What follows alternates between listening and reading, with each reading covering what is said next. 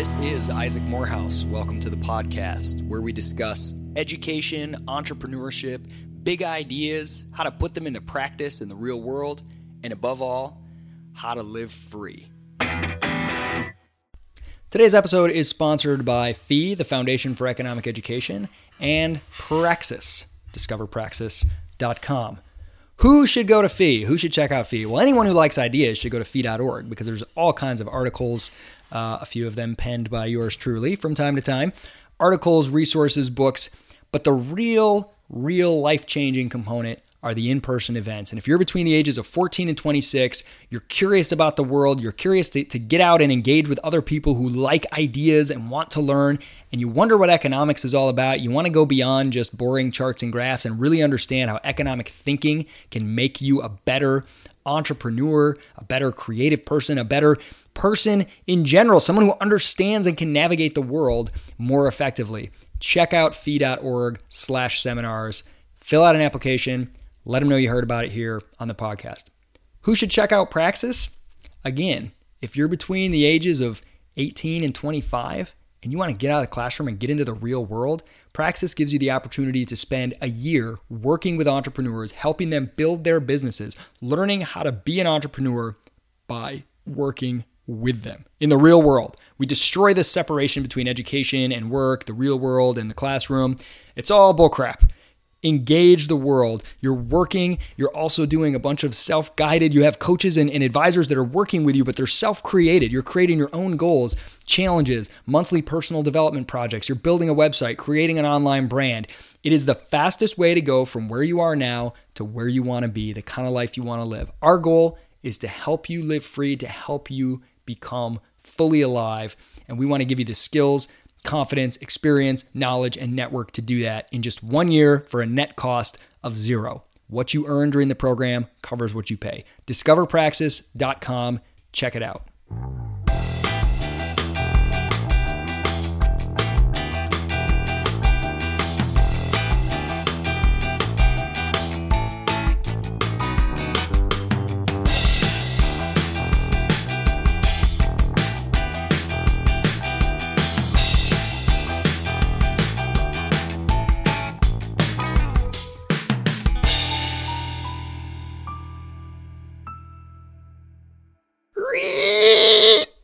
What is that horrible screeching noise? I'll tell you what it is. It's another episode of Ask Isaac. Why did I start with that? Because our first question today is kind of a question, kind of a grumpy, angry statement. Submitted by Anonymous, quite courageously.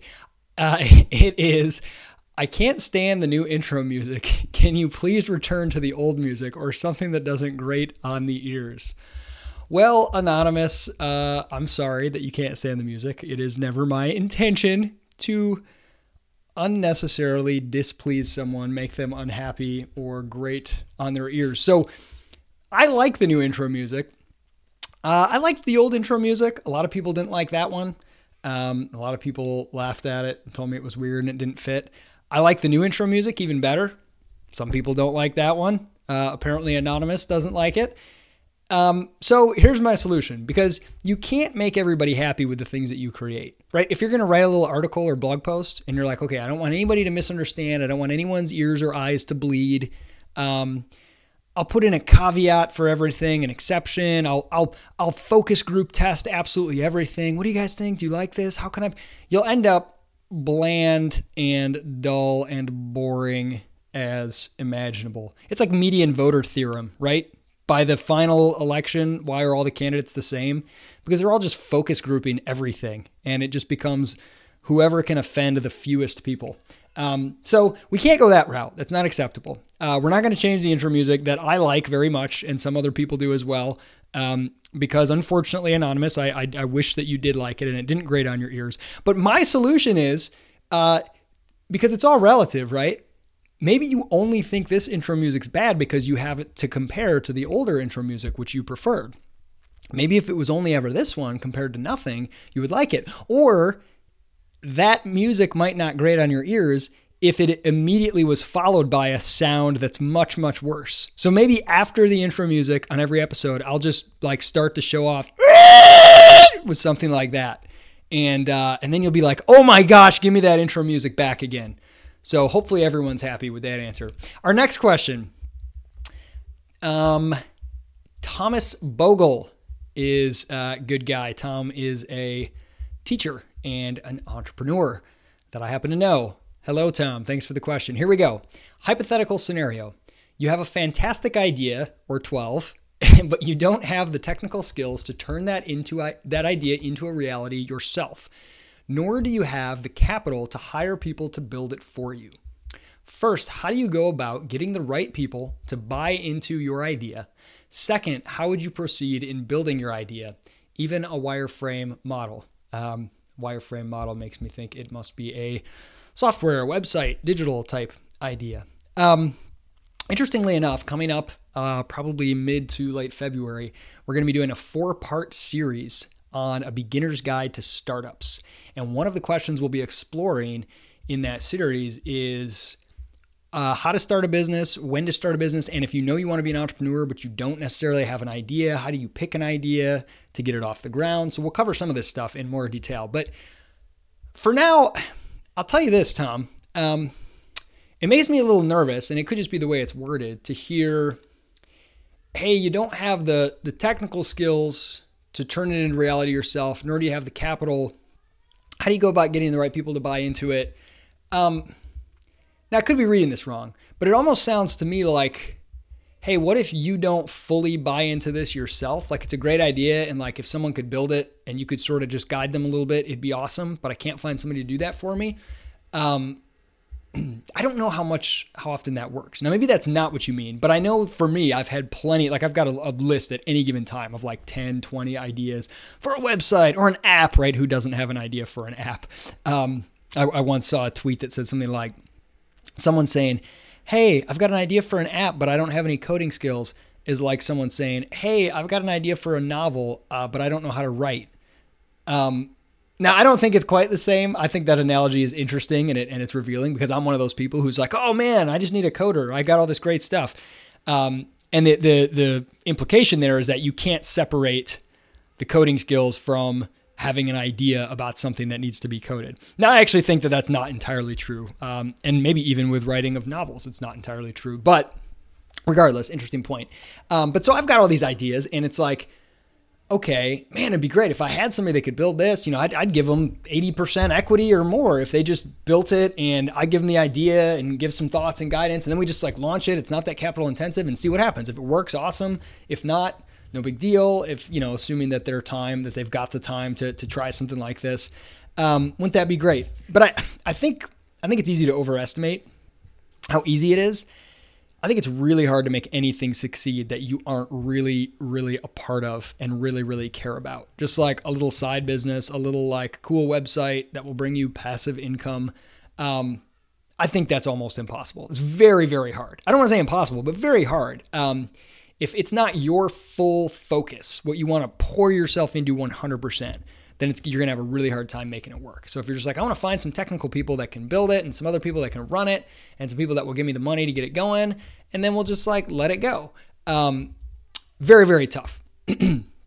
Now, if what you mean is I'm ready to go at it right now, I need people to work with me. But if you're really, really passionate about that vision and you believe in it, then that's the number one trait you're going to have. If you're not a technical founder, you're going to have to be a visionary founder, someone who can rally people around a vision and make them say, oh my gosh, I want to work with this guy. One of our business partners at Praxis is a company called Aceable. And the founder of that company was telling us his story at the opening seminar. And he's very much this way. He's not a technical guy, but he's had several ideas, but he has such a powerful vision and ability to sell it. Like when you're in the room with him, and he's talking about his story and whatever, you feel like if he right there on the spot said, hey, why don't you come work with me? Like you would just immediately say yes. You wouldn't even ask like, how much am I getting paid? What am I doing? What is this? He's just one of those guys. Like you want to, he creates a vision and you want to follow him. You want to go where it goes. I think that quality that I think you kind of have it naturally, but you can also cultivate it. It's going to be necessary if you're going to get people with the skills, if you can't do it yourself. build your product yourself. You're going to have to get them in that way. And I asked him, how did you find programmers? He's like, man, I just went to meetup groups all the time of all these developers, programmers, whatever. And, it was not easy, but I just talked to as many as I possibly could to try to see if I could find somebody who was game, who was interested in it. And even there, he got burned a couple times with his early companies and getting, co-founders that weren't really a great fit. So I think you've got to live and breathe it. And you've got to really have that compelling vision that you believe to get other people to come along with it. Now, here's another option. If you've got all these ideas, but none of them are like I call it the willing to fail test. If you're not willing to fail on some of them, like, oh, this business sounds really interesting. If I knew that it would work, I would go full time in it. But if I'm not sure if it's going to work, it's not really worth it, right? That's not a business you're willing to fail in pursuit of. But if you have one that's you're so passionate about, you need to see if it works, and you're willing to fail in the effort. Like, I would rather try this and fail than never try it at all. That's one to go all the way. But if you have some you're not willing to fail on, they're just interesting ideas. Give them away. Just give them away. Ideas are infinite, and I actually think becoming an ideas person, James Altucher has this concept of becoming an idea machine. It's something you can cultivate. And the more you do it, the more you are able to do it. And so if you just write down and list your ideas all the time and then just give them away, like blog about them, share them with people. Hey, here's this idea. Maybe it's silly. Maybe someone wants to run with it. Here you go. And then just keep giving them away and see what happens. Let somebody do something with it or not. But if you know you're not going to have the ability, you're not going to be able or willing or capable or whatever of doing it, and it's not something you're willing to pour everything into, just give it away. I mean, I've got so many little business ideas. They're my little babies, right? Like, praxis is my thing. So I don't have the ability or interest to do anything else. But I have these ideas that come. It's like, oh, that'd be cool. Oh, that'd be cool. And there's this tendency to like hold on to it, protect it. Oh, I don't want to tell anybody that's my idea. Maybe I'll do that sometime. I'm not going to do that. Like, praxis is what I'm investing myself in. And it would be stupid for me to try to do all these other things that are not my specialty. So why don't I just give them away, and nothing will happen to most of them, because most of them are probably bad ideas anyway, but maybe it will. In fact, I have a really interesting story on this. I did a little post on Medium one day. I had this idea for what Voxer, this app that I use all the time on my phone. Like, oh man, if Voxer tweaked their model just a little bit, this would be the most amazing technology ever, blah, blah, blah. And so I just wrote this post about it and shared it on Medium. Like, Voxer could do something world-changing. And like, if I wasn't doing anything else and I had a technical background, like, I would try to build it. I thought it was that cool, but I'm not going to do that. I'm doing other stuff, whatever. It's just not my thing. So I was like, what the heck? I'll just share this with the world. Otherwise, nothing's going to happen with it. And if I share it with the world, nothing's probably going to happen anyway, but it's kind of fun. I got like 3 different CEOs of tech companies emailing me being like, hey, interesting idea. We're doing something kind of like this. And one of them was the vice president of Voxer, was like, hey, can we chat on the phone? I want to ask you a little more about this idea. And so we talked for like a half hour on the phone with the like VP of Voxer, this tech company. So cool. What a fun experience. Like, I got something awesome out of just giving that idea away. And I haven't seen anybody implement it yet. If they do, awesome. I don't care if I get credit. I'm sure I wasn't the first one to think of it. If they don't, I haven't lost anything anyway. So if you're not going to put everything behind it and you know you're not going to do it or can't, just give it away. But if you are, then you've got to live and breathe that vision so much to where like people want to rally around you. And that's where you draw on that social capital you've built all through your life, of all the people you've helped with nothing and no expectations in return, the goodwill that you've built. You just start cashing it in. Hey man, this is it. This is my thing. This is where it's worth it to cash in all those chips and ask for favors from people.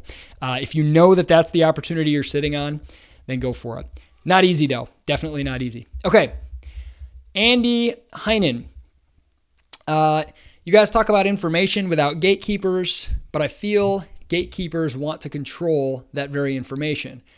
They want to guide and direct your actions. There's a video that Andy shared that talks about somewhere in China, people getting like social points for behaving in certain ways. You also hear about, algorithms and things on Facebook or Google that try to like feed you information that based on your behavior and whatever, so you can sort of get trapped in a rut of not being exposed to new information. This kind of reminds me of the concept of nudge, where you sort of frame people's decisions in certain ways and frame the incentives so that even though they are free to get any information or choose anything, it's very unlikely they'll do anything than the choices you want them to by kind of framing those choices for them. So Andy says, what are your feelings about this? I mean, look, at the end of the day, we can sit around and get worried and scared and paranoid and like, oh my gosh, they're trying to control our choices. They're controlling the stuff that I see online. Oh, they're trying to incentivize me to click on this stuff and be distracted from what's really going on in the world and only read about the Kardashians and okay, I'm sure there's a lot of people with a lot of incentive to do that. But you still get to choose at the end of the day. And even this video, Andy, that you shared with me, like somebody made that and put it online. You found it somehow. Did they not want you to find it, whoever they are, right? I mean, I always love when you see the headlines that are like, the information they don't want you to see. And I'm like, that's weird because I've seen that article like 30,000 times on every website I've clicked on in the last 3 days, right? Like whoever they are, they're not doing a very good job, right? This is not to say that censorship and suppression of information and misinformation and all kinds of things like that don't exist. They absolutely do. And certainly in extreme cases, like in former Soviet countries or in something really extreme like North Korea, there is massive suppression of information, backed by violence and coercion. And again, I'm not saying it's easy. I'm not saying you're just born and like every bit of information is just there accessible to you if you want it. But I think on some fundamental level, you have free will, whether you acknowledge it or not. And even if that free will only means I get to choose obedience or death, just acknowledging that you do in fact have that choice. And even if you choose obedience, you can say, I am choosing this because I value my life. I don't like that I'm faced with this choice. I don't like the person imposing it on me. I am acknowledging the reality of the situation, and I am choosing this because I value life more than whatever, defying this rule. That alone is so empowering, and you start to see the small choices you have all around you. And if you live in a country like the United States, it's not nearly that extreme. It's very rarely, death. Don't read this book unless you want to die. You know what I mean in terms of information. It's all pretty widely accessible, and I think instead of lamenting the ways that people are attempting to manipulate us, we should just be excited and thrilled and seize on the fact that we do get to choose what we explore, where our interest and curiosity takes us, and what kind of information we imbibe. All right, last question. Well, it's really the last questioner. It's a few questions. Matt Needham asks, first, what book should I read this weekend? Yes, me. I'm glad, Matt, that you specified it was, in fact, you asking the question. Well, I'll give you one off the top of my head. I'm not saying like, oh, this is my favorite book. Oh, this is the best book ever. In fact, I'm only about, according to my Kindle, let me check right now on my lovely Kindle Paperwhite, which I'm not being paid to endorse. I wish I was. Amazon, happy to take your money to endorse the Paperwhite. Okay, so I'm only 22% through the book. I would normally not recommend a book that I'm only 22% through, but I'm loving this book. It's called The Last Safe Investment, and it's by Michael Ellsberg and somebody else. And Michael Ellsberg is well known for a book, The Education of Millionaires, which I have not read. A lot of people have told me they love it and that it's very in line with a lot of the ideas behind Praxis. But The Last Safe Investment, and it's I hate investment books, money books. I'm not the type to read books like How to Get Rich, Where You Should Invest Your Money. Those don't usually appeal to me that much, but I really like this book. It's more about happiness. It's plugging in financial goals and success into a much broader ecosystem of your life as a whole. And it's really about something that I'm huge on that I talk about constantly, sort of self-knowledge, getting to know who you are. What are your preferences? What do you actually like? Everybody's supposed to like wealth and flexibility and all these different, but not everybody actually does value those as highly as they might think they do compared to other things. So figuring out those values, and it talks a lot about something that I'm also huge on, which is putting your investment, time, money, energy into things over which you have control, over which your effort and ability has an impact.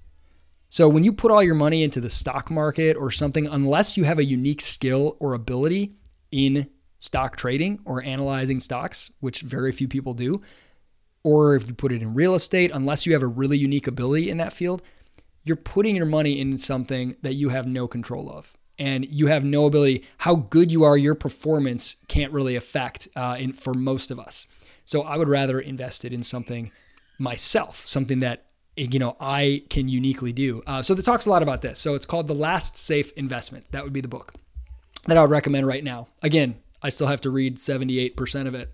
So hopefully it doesn't flip on me and become a horrible book, but it's been really, really good so far. Okay. How has moving to Charleston made your life better?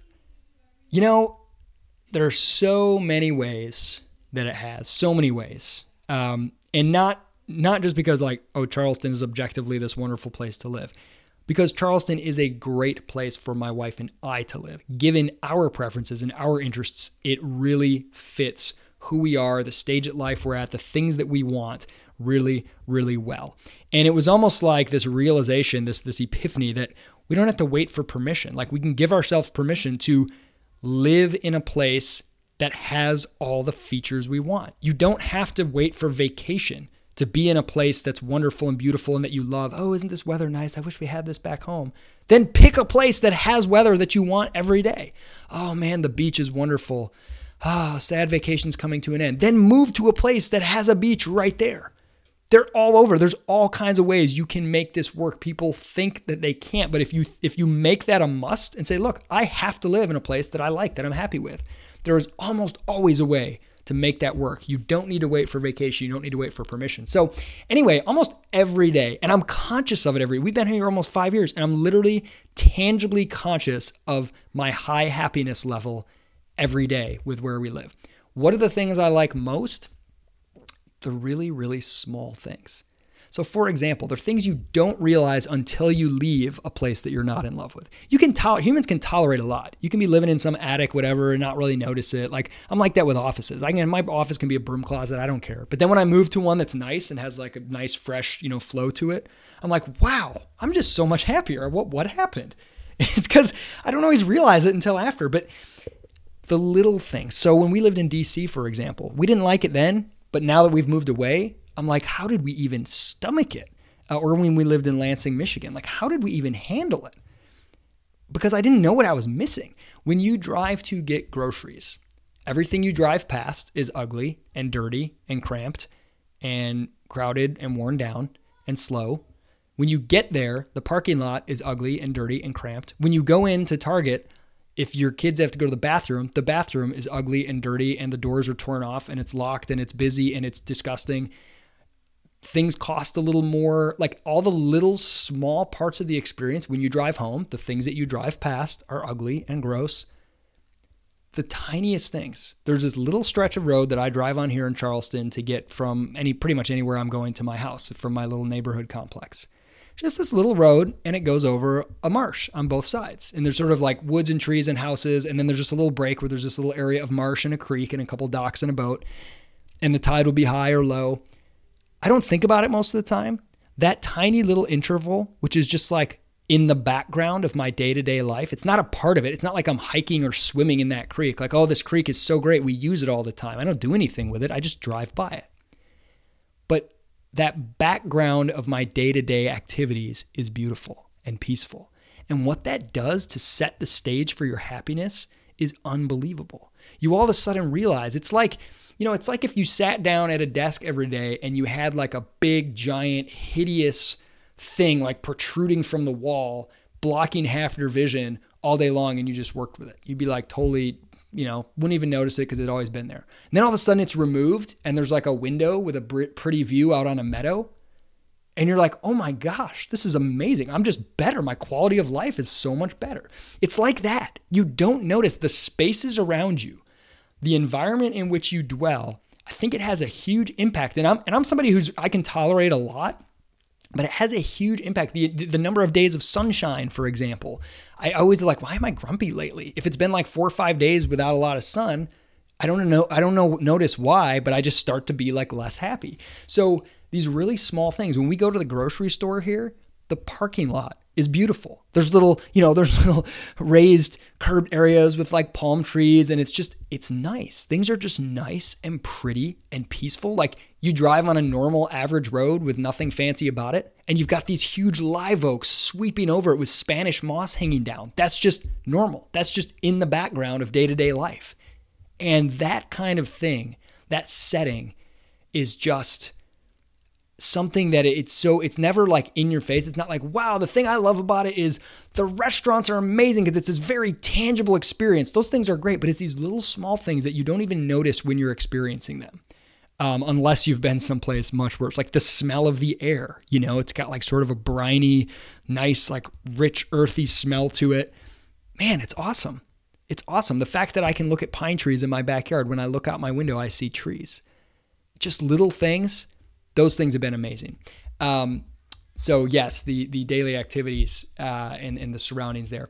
Okay, how has moving to Charleston made your life worse? This is the last question. Honestly, I can't really think of any ways. I mean, I suppose if I moved somewhere even better, some place that I haven't discovered that is an even better fit for us, I could be like, wow, I didn't realize that there were things about Charleston that I really didn't like that were really making my life worse. I know there are things I don't like, but I don't feel like they're sort of making my life worse. Travel is harder. I'll say that. Like when I go to leave, what I mean by that is actually the airport is much easier because it's a small airport, so it's really quick to get in and out of. A little costlier to fly out of Charleston, definitely, than a bigger city. But what I mean by travel is harder is like I don't want to leave. I'm not as motivated. When we lived in D.C., I loved it when I had work trips because I got me out of D.C. for a couple of days. I mean, I miss my family, but it was really fun to get out and see something because I didn't really like being in our townhouse and like, the little mud pit that was our backyard, supposedly. And the traffic and all that. But here, I never want to leave. And then every time I land and I get out of the airport and I smell the air and I see the palm trees, I just like, I'm like, why do I never want to leave again? Why do I leave this place? So I don't like, when I come home, I'm like, nah, I don't want to leave again. I guess one thing that it could have made our life worse was when we were deciding where to move. We're a little bit impetuous and fast to act, and I think that plays in our favor oftentimes, including in this case. Because we could have moved anywhere. So we could have just stressed and like analyzed where is the perfect place that meets all of our needs, that has all the right mix of like cost of living, access to the beach, good weather, a place where the pace of life is good for raising our kids, where, we've got a place where we can build a social network, an environment for business, all these different things. You could agonize forever about picking the perfect place.